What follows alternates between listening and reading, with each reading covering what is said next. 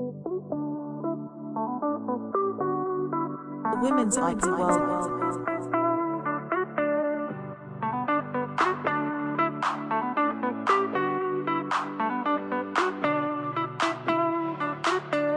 The Women's IP World.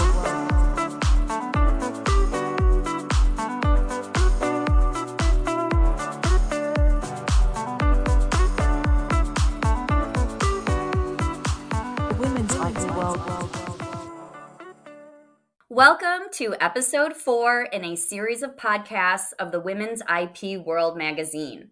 We started in Mexico, then traveled to Zimbabwe, then Madrid, and now we're settling into Haiti. We are celebrating and shining the spotlight on women working in intellectual property law and innovation. I'm your host, Michelle Katz, and I'm the co-founding partner of the law firm Advitam IP, which in Latin means intellectual property for life. And we are based out of the US in Chicago. Me and my firm are hosting this podcast on behalf of Northens Media PR and Marketing Limited, based out of the UK in London. They are the publishers of the Women's IP World Annual and the Global IP Matrix magazine. In today's show, we have the pleasure of speaking with Vanessa Abdelrazak, a partner of the law firm ePoint. She's lived in France, Spain, and the Caribbean, and naturally speaks French, Spanish, and English fluently. We will be discussing her recent article in the Women's IP World Annual magazine entitled Women and Law, Experiences and Lessons, which is now available to read and in audio format at www.womensipworld.com. Again, that's www.womensipworld.com.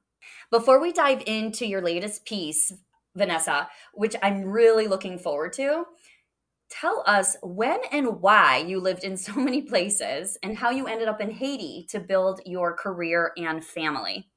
Hello, Michelle. Hello, everyone. It's a pleasure for me to be here. And that's a very, very good question. I get it often because, especially, when I'm traveling, when they see my name, because I don't have a typical French or Haitian name. So I get that question often. So I'm half Haitian and half Arab, actually Palestinian. So my father is Palestinian Lebanese. I lived in Spain for many years because that's where my parents met. Both of my parents studied medicine in Madrid, and that's where I was conceived and born. And I came back to Haiti. My mom is Haitian. I came back to Haiti in my preteen years. And so in Haiti, as you know, we speak the official language is French and Creole. And I've traveled often to the States. I guess, as children, we pick up languages very easily. So the English part, I think I picked it up in school, television, with friends. Wow. I mean, it sounds like quite a romance too, your parents.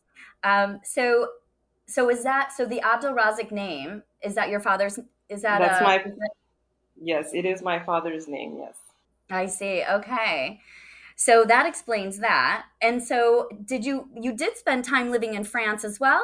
Yeah, so I did study in France, and so I lived there doing my studies because usually, it's for Haitian attorneys, since we have the same legal system as them. So once we have our license here from Haiti, we go there for a master's degree or a specialization. So that's what I did myself, and I spent a couple of years there studying.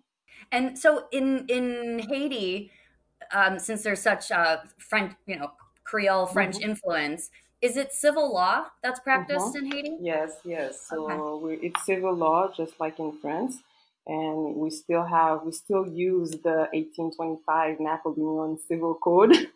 Wow. Okay. Yes, we haven't, updated it often, so it's still what we're using right now, and we've been trying to here in Haiti to update certain laws, but a lot of our judicial corpus of laws are from that era.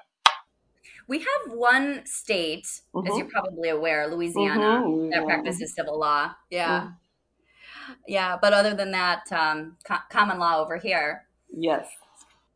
So I want to jump into your article. Mm-hmm. What caught my eye was the big, bold blue quote that's there that says, a legal system hostile to women. Mm-hmm. I think that many of us women in the practice of law around the world have faced tremendous challenges based on gender, worked harder, and continuously fought to obtain our positions today. I want to hear from you. Tell us about this hostility that you faced. Mm-hmm. Yes, I mean, I feel I like to talk about it. I think it's very important to say it and acknowledge it because definitely us women, we do, like you said, work more. And in order to be recognized, like as our peers, men, we do have to do more. So like I said in my article, I always remember those challenges that I still face as a women attorney. I mean, it's a men's world. It's a men's profession. So when I get to court, often I'm the only woman. The judges are men, the other attorneys are men, the other officers of the court are men, and they. When I say it's hostile, is because often they don't see you as a professional, but they see you first as a woman. So sometimes and I think it's the same for many other women, we're perceived as maybe aggressive because we're so strict on certain things, and we have to because then there's a limit that that's not respected because often for example with my colleagues they'll be very very nice and very courteous. That's we accept that, but sometimes it's too much to me, and I want when we get into a room, when we get to a meeting, we want to be respected as the professionals that we are, and not as women. So I don't want to be um, having special treatment because I'm a woman, or being considered not as efficient as my men colleagues. And in Haiti, it's something that happens very, very often. So you do have to put your guards up because of that. Yeah, so why don't we go back a little bit? Why don't you Hmm. tell us about what is it like in Haiti between genders? Hmm. Like, what are are there certain expectations? It sounds like there's maybe a bit of machismo. Hmm. Like, how would you describe? It is definitely the word, like you said, machismo. It's very present, even though we have a lot of women associations, and there's a lot of lobbying and advocacy, for women's rights and equal gender treatment, equal pay, etc. But there's still that and that little um, underneath, reactions or attitudes where that, the difference is made between a man and a woman. And often that's the most difficult thing to get rid of because, it's engraved in people's mentality. And it's something that is very present in Haiti. Very present in Haiti because, I mean, women, I would say like myself, and I consider myself a feminist, although it's very, that label is very, it's not well perceived here in Haiti. But I also, I make it a duty, to change the mentality and say, being a feminist is not only a women's thing. It's everybody's, responsibility because, the world is made of men and women. And if we want a better world, we have to be, be treated equal. But it is the mentality, even growing up, boys have more opportunities. And this is at, all social levels, I must tell you. You know, Hmm. it's girls are either very covered or they perceive as not being able to do certain things. So when you come out and being very strong, having a strong character, then you're characterized as a aggressive, or you're not aligning to the normal circumstances. Certainly, and I do think that happens to some degree worldwide, obviously in Mm-hmm. different degrees. Because if I maybe said something in particular, and a male in the legal context, right, Mm-hmm. say with an adversary, and a male maybe said the exact same words, but in his voice, we may there would be different adjectives perhaps described about my approach versus the male approach. Yes, And so, yeah, that is something that to be mindful of, but also, how do we overcome that? mm-hmm. So that is a challenge that I feel like we do face, It is. It is. most definitely. We're going to take a quick break and we will continue this discussion in a moment. The Women's IP World Annual is the industry's first intellectual property law magazine that celebrates professional women working in IP law, and innovation globally. We are very proud to provide a profile platform for women working in intellectual property and innovation by shining a spotlight on their expertise and professional knowledge in their respective fields of operation in IP through engaging thought leadership content. Our annual publication has caught the eye of many IP associations from all over the world. More importantly, it has attracted a cocktail of awe-inspiring, knowledgeable women who are happy to share their professional and personal experiences of working in the industry. If you would like to be part of the Women's IP World Annual, we would love to shine a light on your professional industry experience. You can contact us on +44 0203 813 0457 or email us at info@womensipworld.com. Make sure to check out the latest issue of the Women's IP World Annual at www.womensipworld.com. The Women's IP World Annual. We are celebrating women in IP law, and innovation globally. So, your article says a female lawyer must prove herself. And I read that and I go, isn't that the truth? Several years back, I was attending a networking event, in person when we used to do those sort of things. And the group was only women business owners, but Mm-hmm. across industries. I was the only attorney. So there were people in all different backgrounds. And one of the women in the group, she had owned her own construction business for 20 years. Okay, so she's very well versed and successful if she's still around, Mm-hmm. right? And she goes, and yet still, I have to prove myself to every new client that she can do the job. It is true. Mm-hmm. So I wanted to get your comments on that and from your experience. It is totally true, and that's something that I mean I think maybe that we have to work on ourselves, um, to impose ourselves and not thinking that we need to do more. Myself, it was the case. I've always been I could consider myself, I was a good student. I always, had good grades, but I was always trying to be the best. And it was funny because when I got into the professional world, I would see, I would stress about certain things and, making sure I was prepared. And I would see my colleagues, like, oh, relax, everything's gonna be okay. And I'm like, oh my God, why is it that I feel that way? And when you feel so self, how do you say it? You feel concerned. You feel that you have to be the best version, the best person, come up with the best sentences, the best articles. And in reality, you're already doing good. You're already being good. And like even in my studies, I remember I it was never enough. I like studying, I love learning, but at a certain point, it was always, I was trying to. It was like it's like you're competing all the time.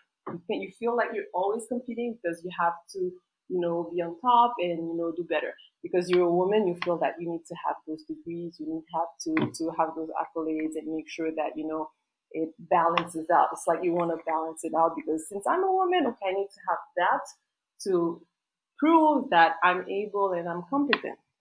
But And even if it's not mentioned, right, you abs- might wonder what's going on in their minds when yes, they're assessing you versus somebody else, right, yes, who yes, is a male attorney. and it's definitely some. I there's two parts of it, making sure, to change the mentality, but also Mhm. I think us as women, we need to change that, that the way we do things, because we don't have to be perfect. It doesn't have to be perfect because our counterparts are not always perfect. So definitely, and I mean, it's so stressful because we also have that, work and home balance to do. And that's another thing, Michelle, another question that I always hate when they ask me, how do you manage? How do you manage? I mean, yes, I manage. I mean, it's both are part of my life. I'm a mom.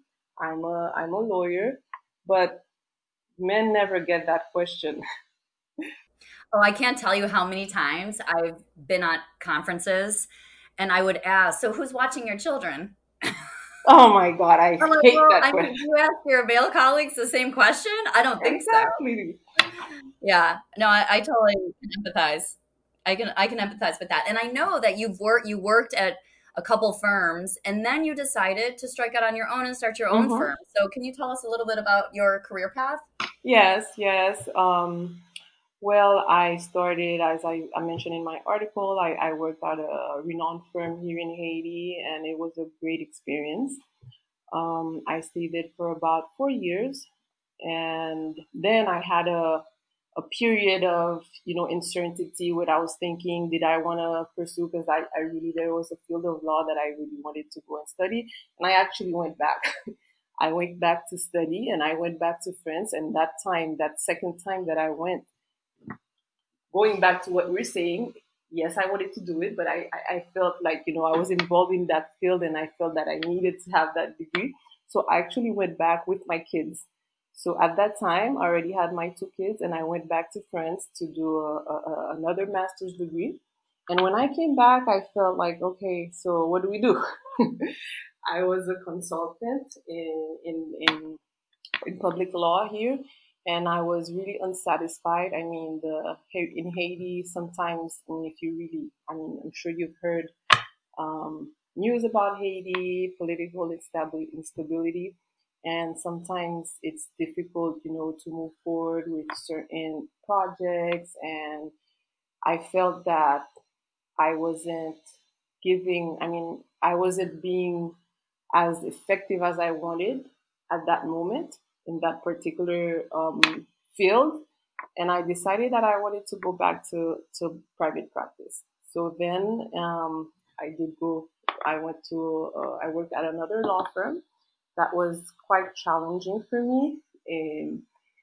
As a woman, because I worked with older attorneys, very experienced, and people that that were, I would say, very known here in Haiti, that had a huge reputation. So they had that ego male, I would say. And but it was still a good experience because I learned a lot from them, and I learned how how difficult it could be, to overcome certain challenges. And after 3 years working there, I decided that I wanted, because that was always my project, to have my own practice. And I went and I did the big step. It was very scary at the beginning because when I started, I mean, I had a portfolio of a few clients, and but I mean, when I moved, I had one client that promised me a retainer. So I only had that client that said, well, if you open your practice, we'll give you a retainer, a monthly retainer, and that was it. So I moved with all the, I mean, when you decide to open your own practice, you have, I mean, you're not only an attorney, you have to get involved in administration, your accounting, everything. You have to do marketing, everything is on you. And the first years, that was a choice also. I didn't, I was the only attorney at my firm. I had, administrative collaborators, and only this year, I did, no, 2 years ago, I decided to open up and, have other attorneys come to the firm. And here we are Vanessa, now. when did you go off on your own? When did you start I your went own? on my own in 2015. 2015. Yes. Okay. And then so for 2 years or so, you were pretty much on your own I with was just on some my admin own. help. It was Yeah, a one just a with some one woman a one woman show. so yeah, with you keep changing your hats with every Yes, email or phone call you take. Okay, this is a marketing everything. related call, this is accounting related call. Got it. Oh, well, you got to be a lawyer too. Kids are calling in. Yes, They got their mom hat. I see. And I see everything. and I relate, and I think a lot of the listeners can relate as Mhm. well, even if not themselves. They Mhm. certainly know they know people who are living that life. And during the Mhm. pandemic, as we talked about just before the podcast, the challenges we faced during e-learning Mhm. with that and running a firm, as you know, because I run my own firm Yes. too. And yeah, so that has had its challenges, but yet we get it done, We right? get it done. We always get it done. And so at some point along the way, I know that you collaborate or have joined ePoint. Mhm. So if you could just tell us a little bit about that, and Yes. just a quick shout out before you do, Gabriella Bowden and But Aaron Montero, who are now colleagues of yours. I have known them for certainly well over a decade. They have been friends. So when I saw that news and in the article, just a quick shout out to them. yes. So we started that collaboration. They're wonderful people. We've met about a little bit more than 2 years ago. And definitely, as you know, ePoint is a IP law firm, servicing clients all over Latin America and the Caribbean. And there was, I mean, on my side, there was a need, to open up on the IP field, to open up to the international. And they did want to have a presence here in Haiti. So, we established that partnership. I'm giving also a shout out to my partner because I have a partner in this, Leila Harper Dominic, that's been instrumental in this partnership. So since then, we've been ePoint Haiti for the IP matters. And now having a partner, and I too have a partner, and I started my law firm with a partner, Mhm. and I find that to be so helpful to Yes. bounce ideas off of. Typically, we have an idea, and it's better after we have talked it through together. So, what has been for you since you started quite literally alone, and now you have Layla? Mhm. Then, how has that benefited? Yes, it's been wonderful. As you said, I mean, we manage, we do when we have to, step up and do everything, we do it. But on another side, having someone else you can talk to, you can discuss certain matters, and you can have each person having a um, specific task, and knowing that you can depend on someone else and that person can depend on you. It's wonderful. I mean, we work very efficiently, and that's one of our objectives. I mean, here in Haiti, we have well-established law firms that have been practicing, in IP field for many years, and we're coming, to disrupt the established IP world in Haiti. Our goal is to provide, top-notch service. It's very, we live in a country that's, very difficult. I mean, working with the public institutions, it's not easy. Us as attorney, we do a lot of more work. We don't have, I mean, besides our legal work, we do have to, move forward and do a little bit more in order to get the files moving. So that's our aim, to make sure that we're able to provide, like an international standard service here in Haiti for our international clients.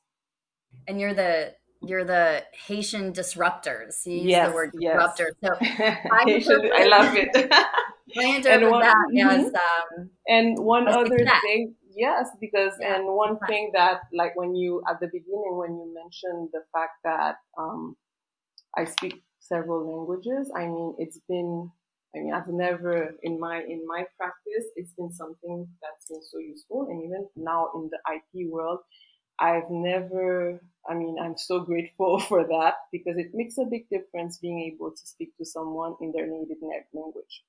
And there aren't many attorneys here in Haiti that are able to do that. So, for the Hispanic speaking clients, English also, a lot of people speak English here in Haiti, but it makes a big difference when you're able to communicate, fluently and be able to relate to your client because, you know where they're coming from, you live there or you know the culture a little bit more. So that's been very helpful. Leila also she's Haitian Canadian.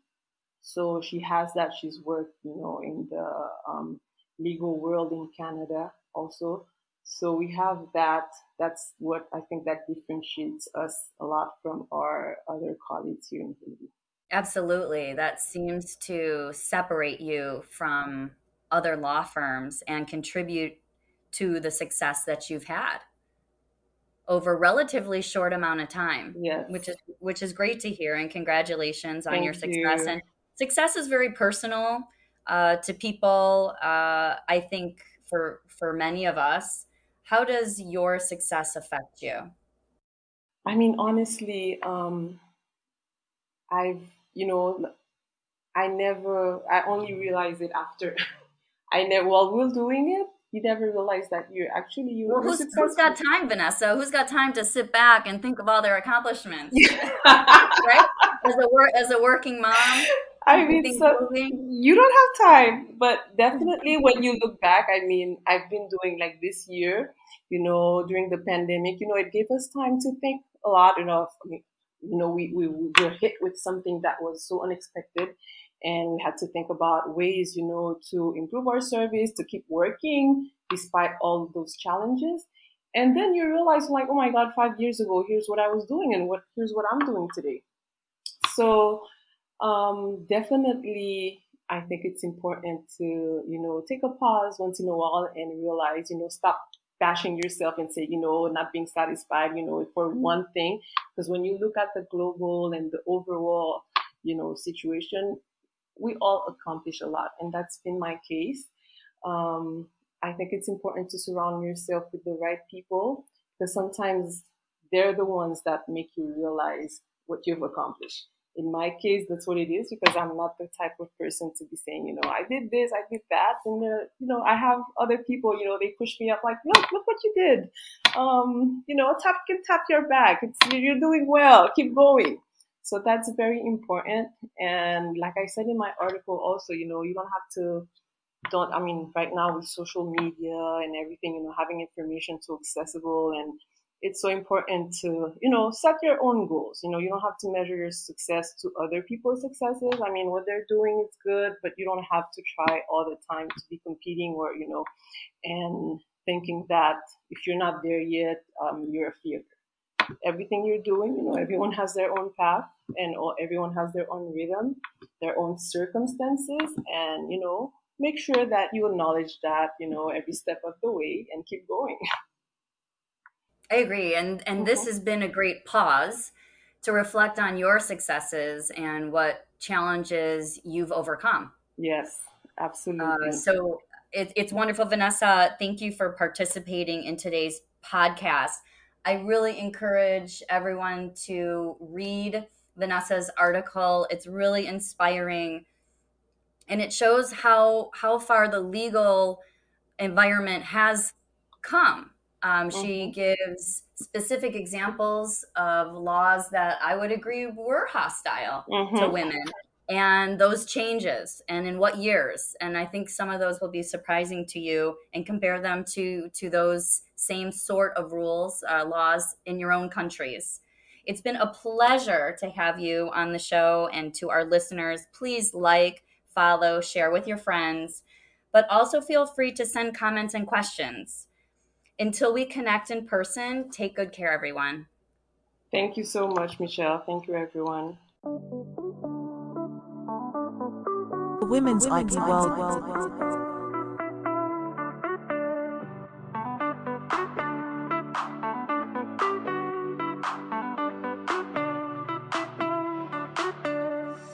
Women's IP World.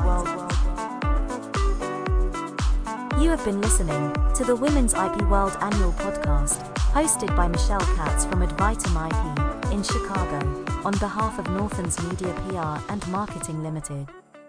We have now started the research and selection process for the Women's IP World Annual 2022. Please make sure to contact us today if you would like to be profiled or share your industry stories and experience at +44 0203 813 0457 or email info@womensipworld.com.